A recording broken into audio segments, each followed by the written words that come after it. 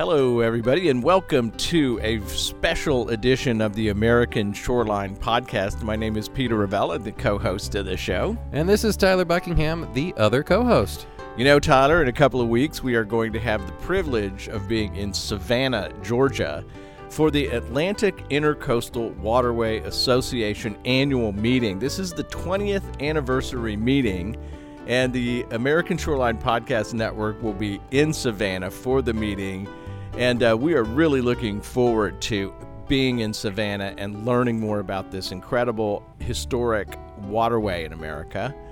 And today on the show, what a neat thing for us to have, the chairman of the Atlantic Intercoastal Waterway Association Board is Paul Barger. And Paul, welcome to the American Shoreline Podcast. Tyler, Peter, thank you so much. I'm glad to be here.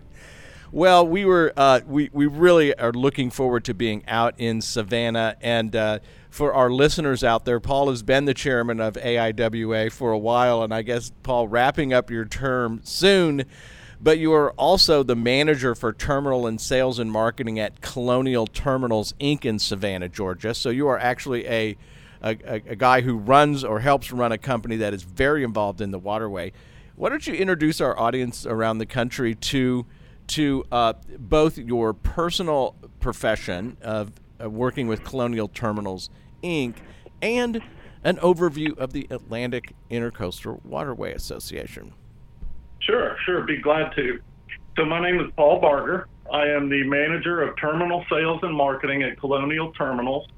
Colonial Terminals is a subsidiary of the Colonial Group. The Colonial Group was founded in 1921 here in Savannah, Georgia. It was founded as a gas station, essentially, and over the years it has grown, and there's numerous different divisions, with Colonial Terminals being one of those divisions that fall under the Colonial Group umbrella.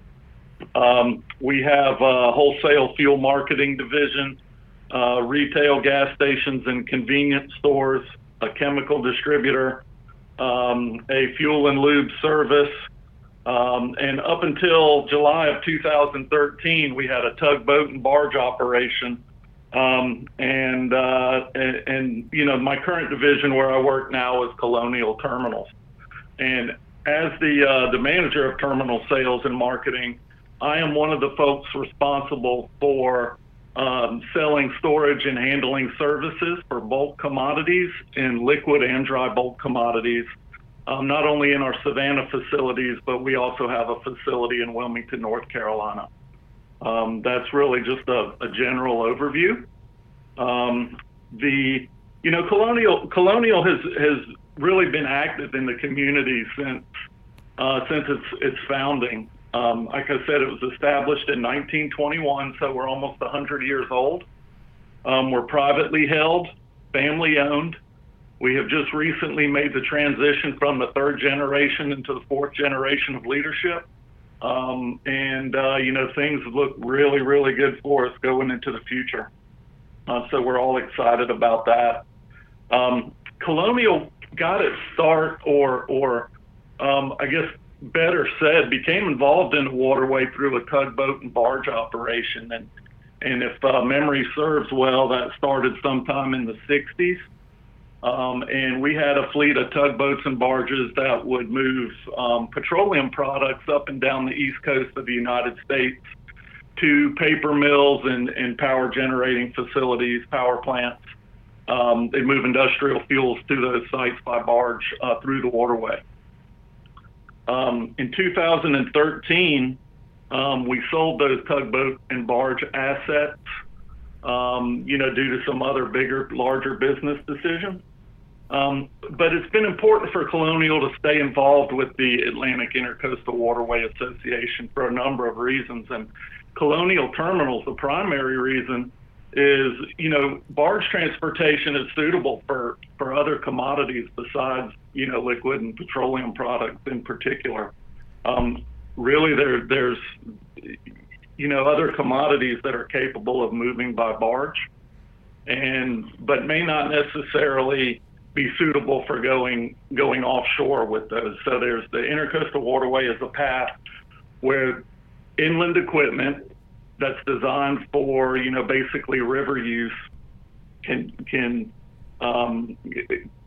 engage in commerce and transporting of materials without going in the ocean.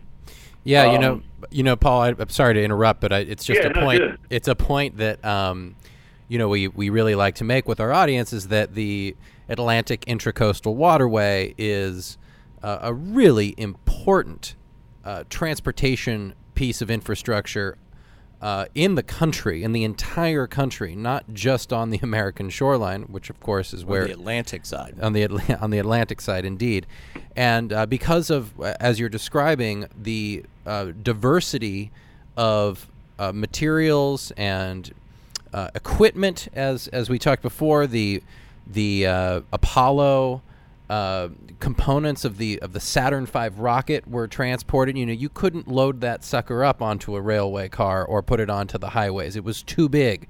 But you could put this thing on the waterway, and it was a safe, reliable, dependable way to transport.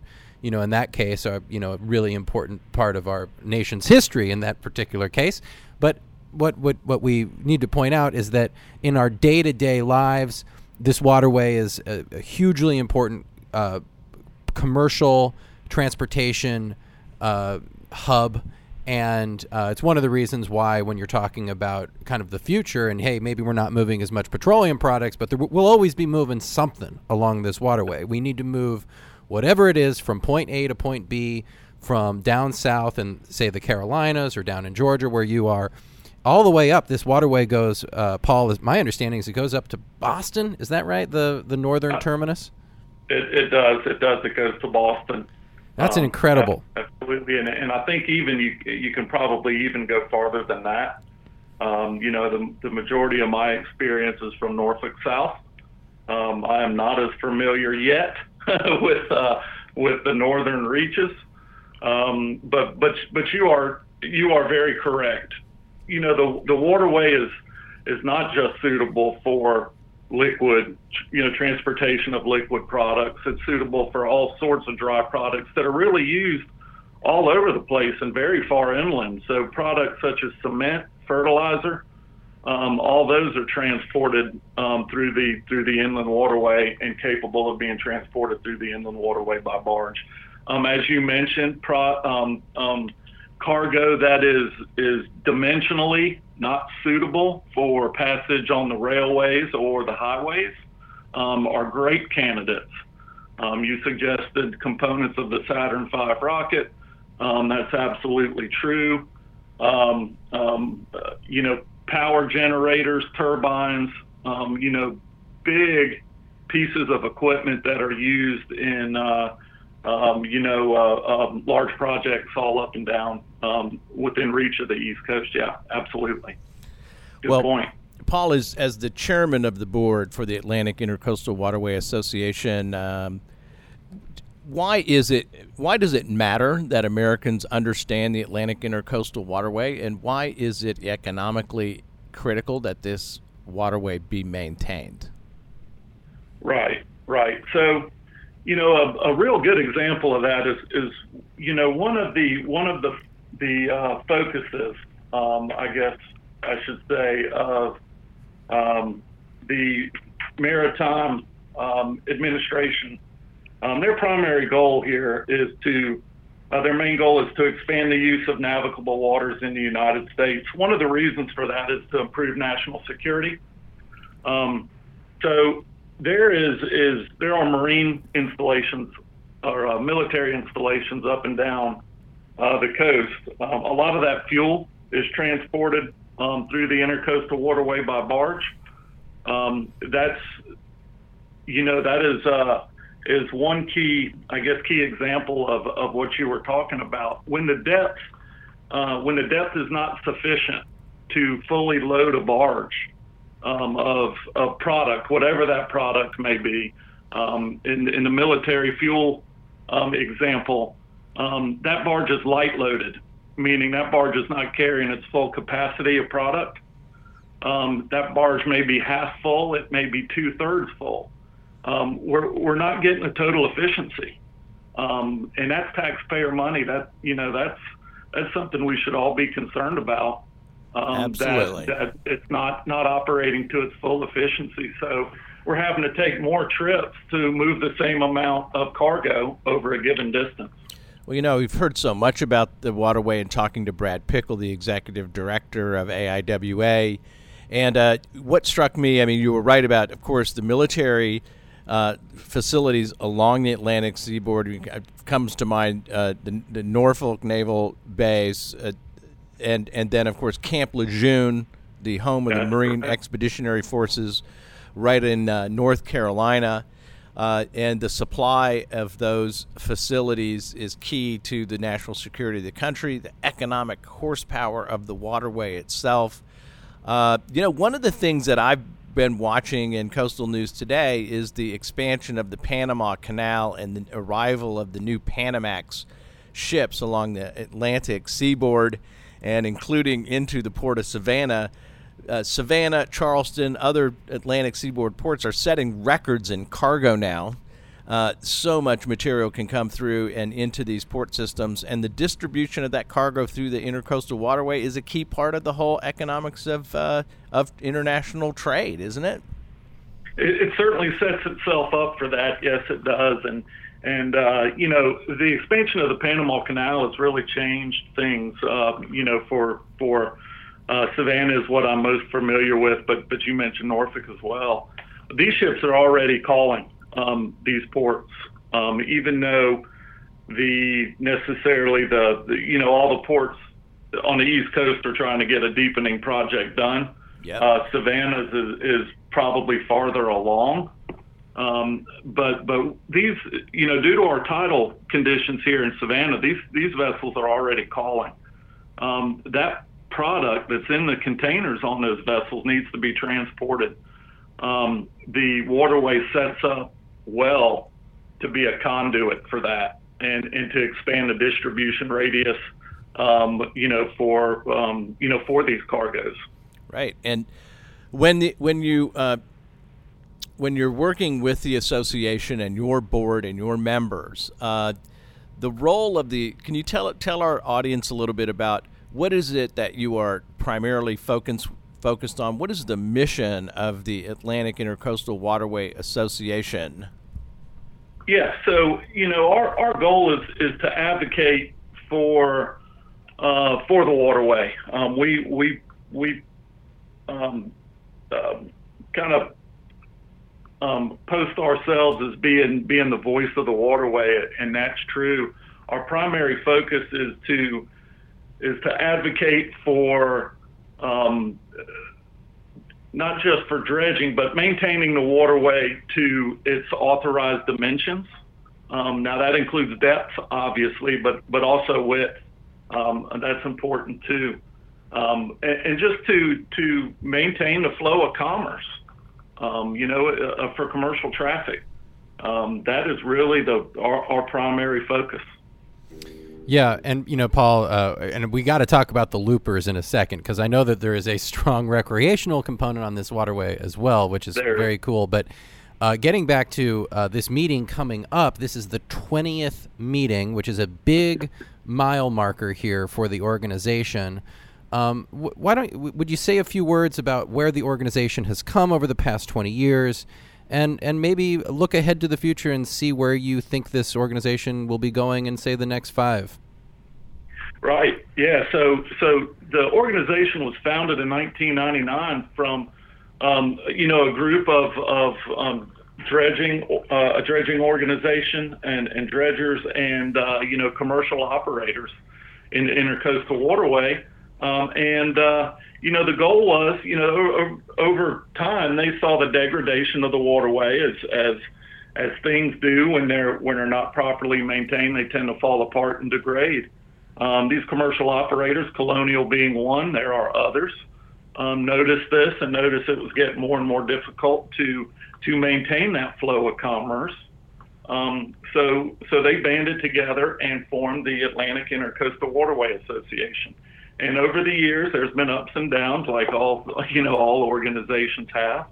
But they seek really to be sure that the waterway gets the funds they need to maintain its authorized dimensions. Over the past 20 years, that's been primarily from Norfolk, Virginia, which is mile zero, to Miami, Florida. That's really been the focus. And so we have representatives on the board, directors on the board from the different commercial operators and interested groups in Virginia, North Carolina, South Carolina, Georgia, and Florida.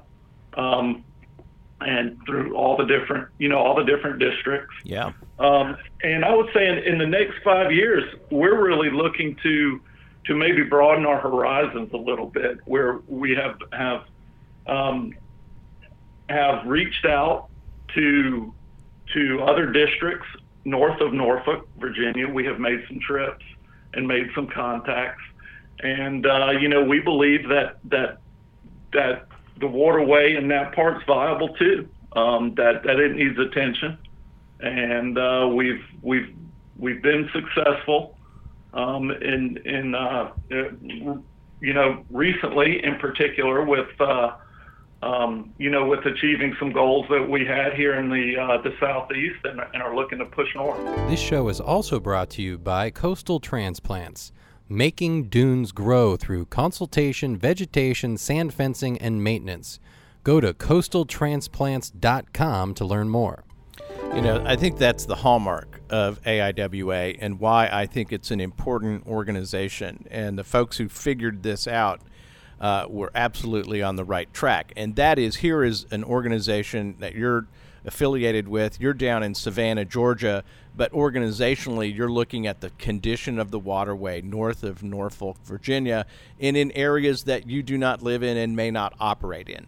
And to me, that's the key to AIWA, is that the folks in Miami and folks in Georgia and South Carolina and North Carolina and up the Atlantic seaboard are working for the overall benefit of the waterway, even if the maintenance that's needed for the waterway is outside of their own particular territory.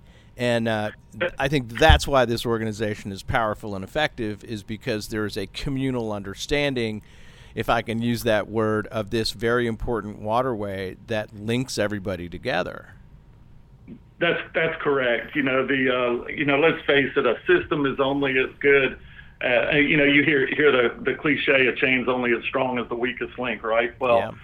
The waterway is a system. The Atlantic Intercoastal Waterway is a system from north to south, and it's only effective if that system is contiguous from north to south. So if there's a roadblock, and I'm going to use, I'm a Georgia guy. I'm very, very proud of Georgia, but I'm going to use Georgia as an example. Georgia's historically been a trouble spot in the the Intercoastal Waterway. So when there is a trouble spot, it destroys the effectiveness of the whole system. Right. Just imagine, and this is an example that we use all the time when we're explaining what we do in the waterway.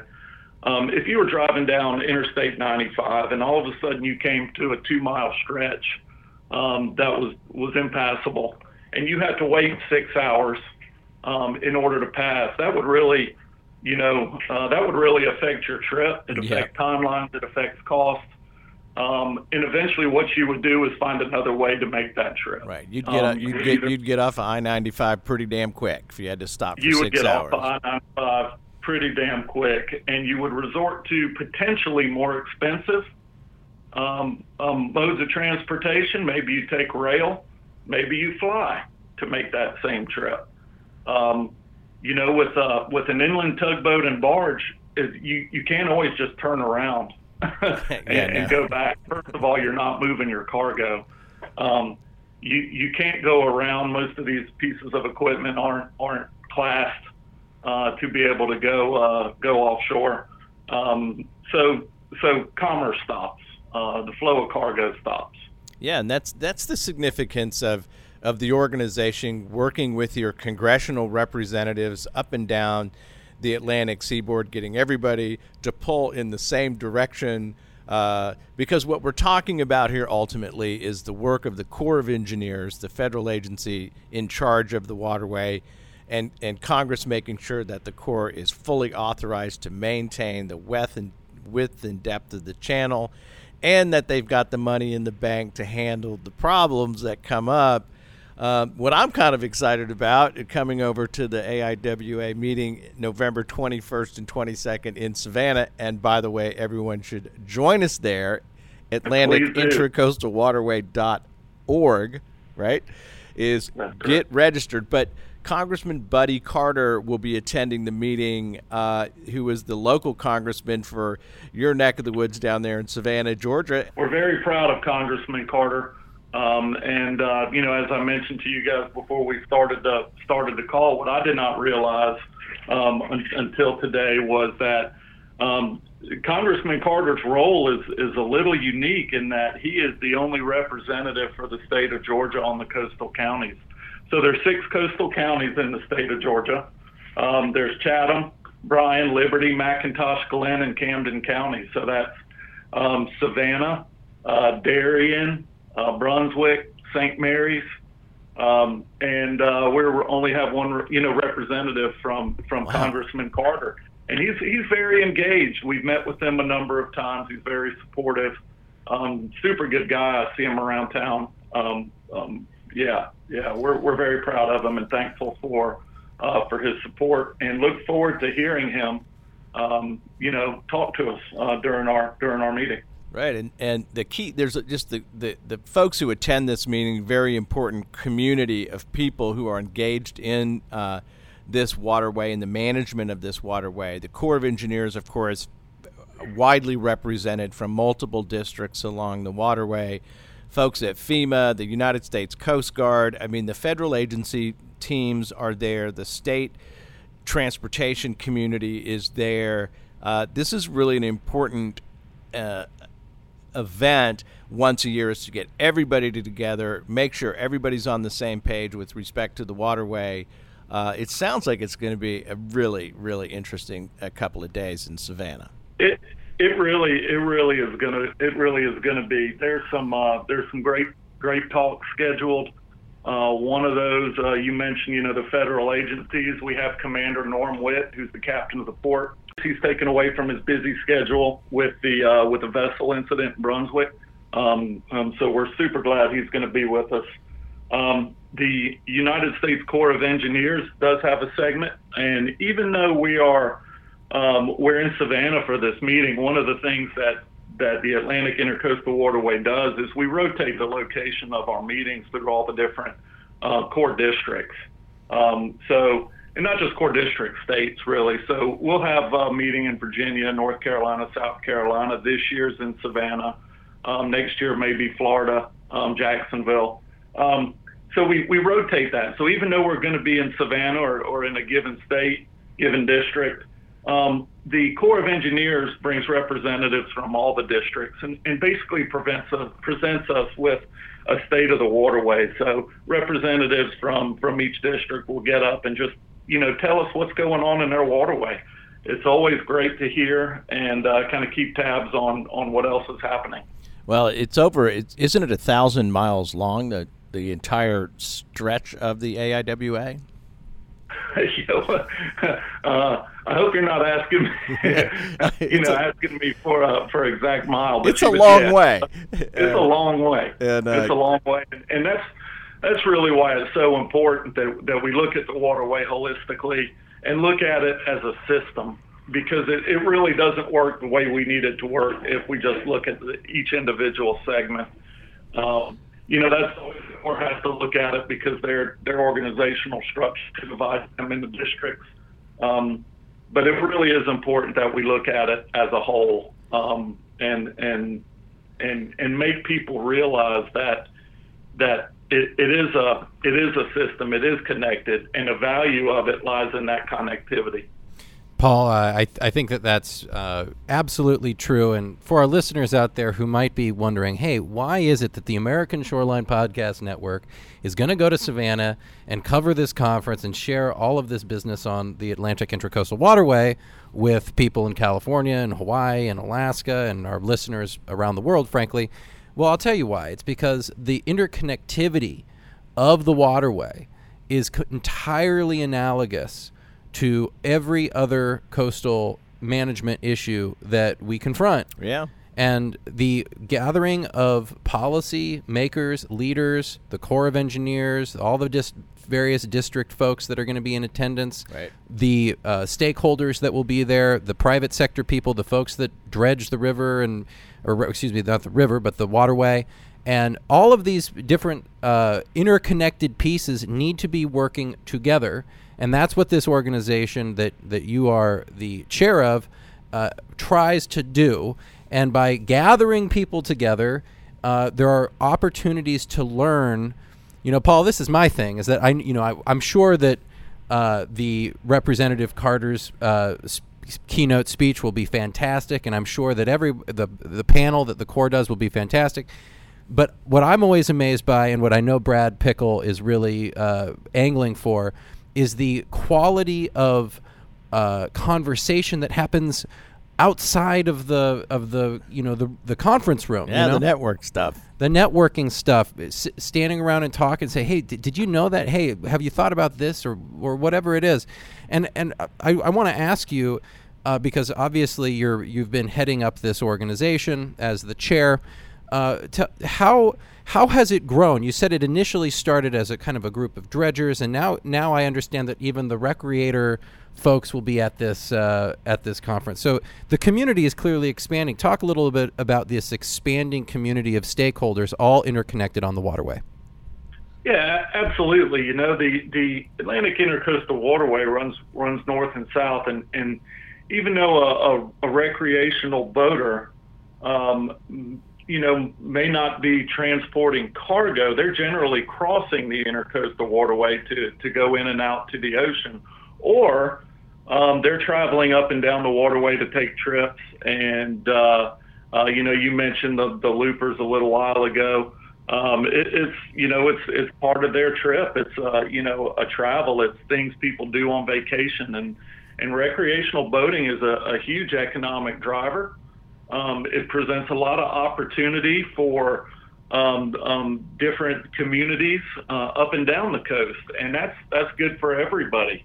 One example of that is there's some, again, I'm reverting to Georgia. There's marinas in Georgia that have been drastically affected by shallow places in the waterway. In the vicinity of their facilities, and they've reached out to the Atlantic Intercoastal Waterway. We're a membership organization, so they've joined up, and their voice is they want their voice heard. They want people to understand the economic impact of the recreational side of this, what it means to their community. What it means to, their employees, to the transient boaters passing through. Well, we are really looking forward to joining you, Paul, out in Savannah, November 21st and 22nd at the Atlantic Intercoastal Waterway Association 20th annual meeting. And it's going to be a very informative show. We're looking forward to podcasting with representatives from the water users groups and the dredgers and the Corps of Engineers and all of the great folks who are going to be there. So, ladies and gentlemen, Paul Barger, the chairman of the Atlantic Intercoastal Waterway Association Board of Directors. Thank you, Paul, for being on the American Shoreline Podcast. Any closing thoughts, and how can people learn more about what you guys do?